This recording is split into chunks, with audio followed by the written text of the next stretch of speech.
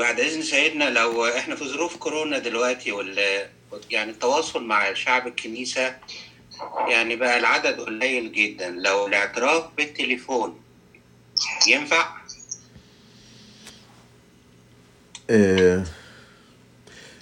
لو ما فيش إمكانية إن يعني الواحد يتقابل يعني شخصيا مع الإنسان، فده كوضع مؤقت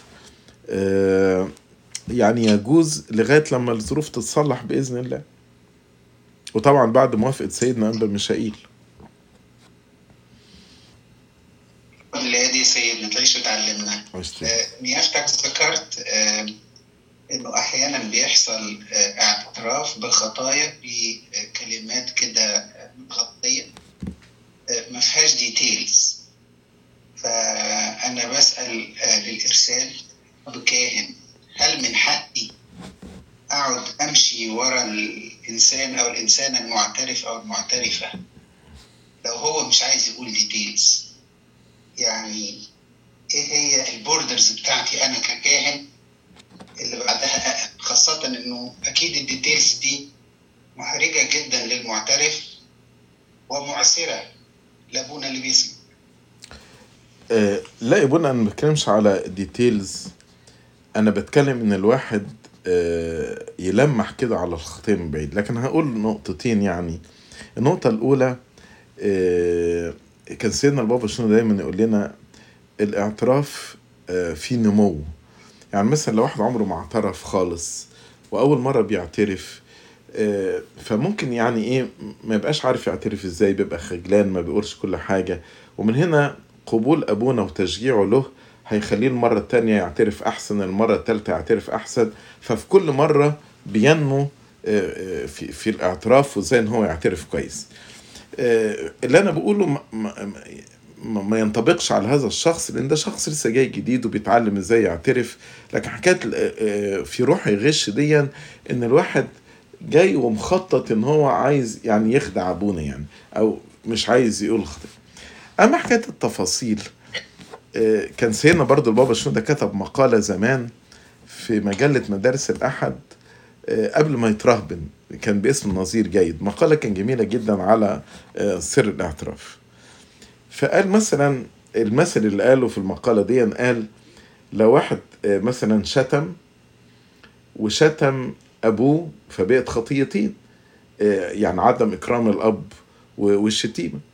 ولو شتموا يوم حد بقت خطية تالتة، ولو شتموا في الكنيسة بقت خطية رابعة، ولو شتموا بعد التناول بقت خطية خامسة، ولو شتموا قصاد الآخرين بقت خطية سادسة. فقال مثلا لو جه الإنسان ده وقال أنا شتمت، يا إما هتبقى اعتراف مش كامل، إنما ممكن يقول إن أنا شتمت وفي عدم احترام الوالدين وعدم احترام الكنيسة وعدم احترام التناول وعدم احترام أمام الآخرين وعصر للآخرين. فممكن يقول الخطايا دي كلها بجملة. أنا مش بحكي له بقى إيه القصة اللي حصلت بينك ما بين باباك وإيه اللي ويحكي لي التفاصيل وهو قال لك إيه وأنت قلت له إيه وليه اتنرفزت عليه وليه اضطريت إنك تشتمه. أنا مش بتكلم على التفاصيل دي، لأن يعني أنا في رأيي إن الاعتراف مش مفروض ياخد أكتر من 4-5 دقايق. ده 4-5 دقايق كتير كمان. يعني الإنسان اللي هو مدقق ومراجع نفسه، هو مجرد بيقول أنا مثلا علاقتي مع ربنا كذا كذا كذا، علاقتي مع الآخرين فيها كذا وكذا وكذا، وعلاقتي مع نفسي فيها كذا وكذا وكذا، بنقط محددة وواضحة. لكن مش وقت للقصص والحكاوي. أغلب القصص والحكاوي دي بيبقى هدفها تبرير النفس. لكن مثلا واحد مثلا شتم أب كاهن مثلا، ما ينفعش ان هو يروح يقول انا شتمته بس، لان دي فيها خطيتين. فلو هو قال شتمت او شتم ابوه او يعني يبقى هنا هو يعني عايز ياخد حل، بس ما قدمش الحقيقة هو اعتراف كامل، لانه ما قالش ان انا مثلا شتمت ابويا او شتمت اب كاهن. فطبعا دي ده اللي انا اقصده، ان الواحد ما يقولش خطية كاملة بوضوح يعني. لكن ما اقصدش التفاصيل المعثرة ديفنت، وما اقصدش ان ابونا ده يبقى وكيل نيابة وعمال يحقق ويطلع تفاصيل. احنا لا محققين ولا وكلاء نيابة. احنا الشخص اللي بيجي يعترف هو بيعترف وانا حاطط وش في الارض وبقول كده خطياتي امامي في كل حين. ده مفروض يعني يكون الاتيتيود بتاع اب الاعتراف يعني. أشكر نيافتك يا سيدنا. قبل يا سيدنا. اهلا بك. السؤال اللي يفتك، لو معترف محرج جدا من الخطية اللي عايز يقولها، فمن إحراجه الشديد كتبها في ورقة وبيطلب بعد إذن قدسك يفتح الورقة دي بعد ما أمشي، هل ده يحل نيافتك ولا المفترض إنك أنت تتكلم معاه في حاجة زي كده؟ شكرا يا سيدنا. زي ما أنا قلت يا ابونا إن الاعتراف فيه تدرج. فيعني أنا يمكن أول مرة هاخد الورقة دي وأقراها بعد ما هو يمشي وأشوفها. بعد كده ما أنا لو لقيت في حاجة محتاج إن أنا أرشده أكلمه فيها، ما أنا ممكن يعني أتصل بيه تاني وأناديه وأقعد معاه وأكلمه وأرشده فيها يعني.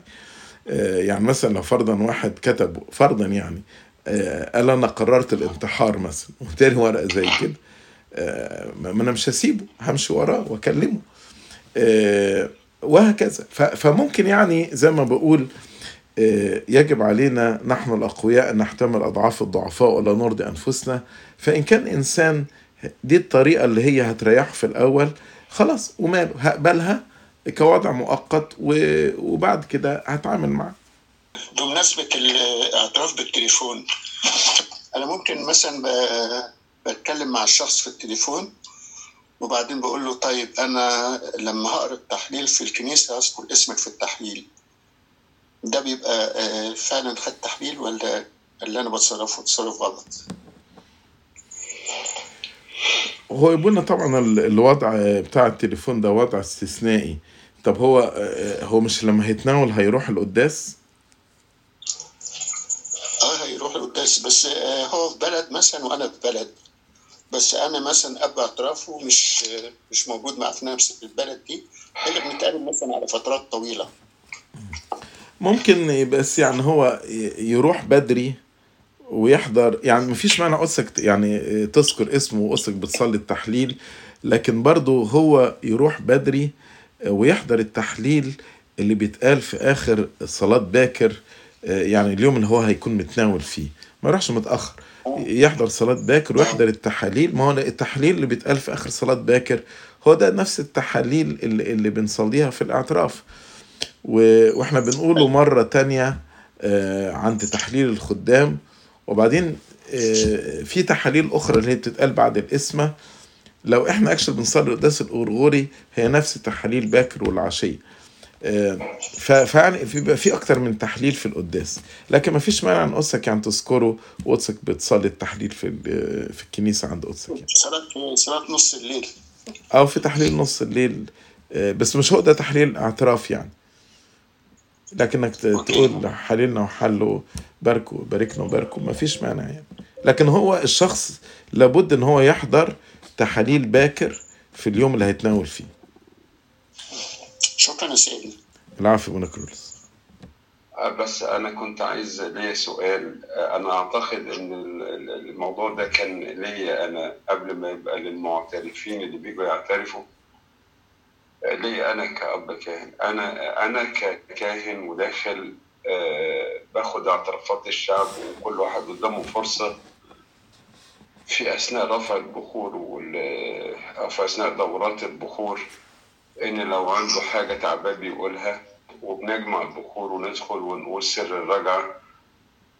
يا من قبلت اعتراف اللص اليمين اقبل لك اعترافات شعبك. طب أنا لو ضميري بدأ يتعبني عن خطية ما لحقتش أعترف بيها، حاجة حصلت يعني قبل ما أدخل على القداس، أعمل إيه أنا ككاهن؟ يعني زي ما قلت وانا عارف ان احنا قبل ما بروح لابونا بعترف، انا بعترف امام الله بكل خطيتي يعني. فانا بعترف امام ربنا وبطلب منه المغفرة وبطلب منه انه يحللني ويغفر لي، وعشان اقدر ان انا اتقدم واصنع هذا السر العظيم. وبعد كده لما في اول فرصة لما بقابل اب اعترافي بتكلم وبعترف مع ابونا يعني. لكن هنا لو ده حصل ومفيش فرصة ان انا اتقابل مع اب اعترافي قبل ما اصلي القداس، بقف وبعمل يعني انا بقول اعترافي امام الله، بطلب منه المغفرة. وهي الصلوات كتيرة بتتكلم على يعني توبة الاب الكاهن في خلال القداس، زي مثلا صلاة الحجاب لما بيقول لأننا لا نتكل على برنا بل على رحمتك هذه التي أحييت بها جنسنا. فأنا داخل الهيكل وأنا عارف أن أنا أمام ربنا أنا لست بار، بل أنا متكل على رحمتك هذه التي بها أحييت جنسنا، وبقول له لكي لا يكون لا دينون لنا ولا شعبك أجمع هذا السر الذي دبرته لنا خلاصا، بل محوا لخطايانا وغفرانا لتكاسلنا. فكل الصلوات دي الواحد بيقولها وبيبقى شاعر بيها وشاعر بالخطية بتاعتي وبقدم توبة عنها، ولغاية لما بتقابل مع أب اعترافي وبقول له.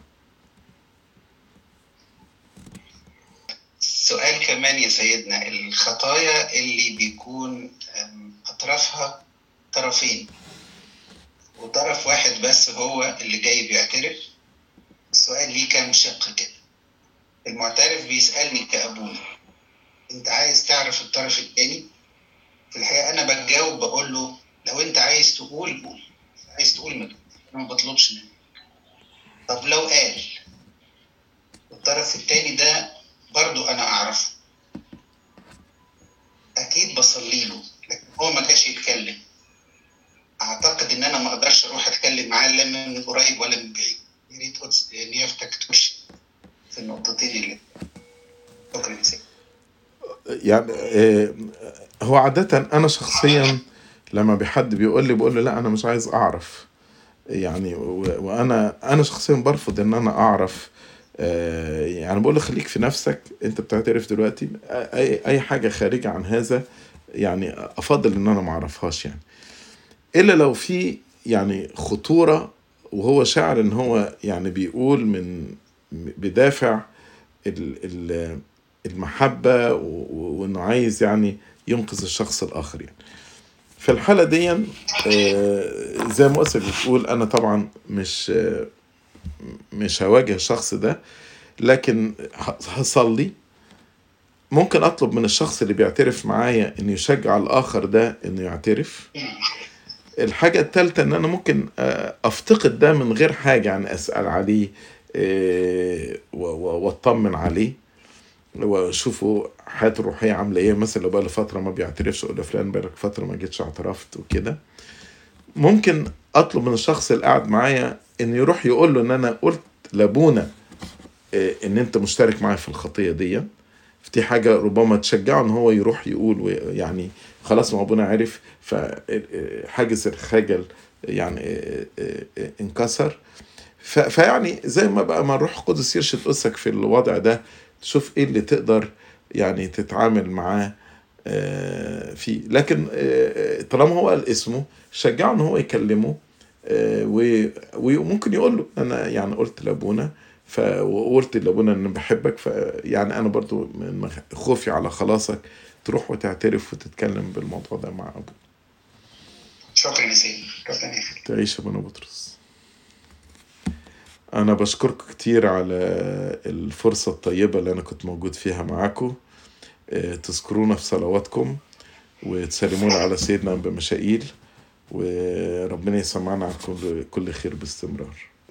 اصرفنا يا رب بملء البركة من أمام وجهك، لا تصرفنا بشفاعة أمنا العذراء مريم والشهيد العظيم ماري مرقس وكافة القديسين. استجبنا يا رب لما نقول بكل شكر: أبانا الذي في السماوات يتقدس اسمك، يأتي ملكوتك، تكن مشيئتك كما في السماء كذلك على الأرض. خبزنا كفافنا أعطينا اليوم، فلنا ذنوبنا كما نغفر نحن أيضا المذنبين إلينا، لا تدخلنا في تجربة لكن نجينا من الشرير.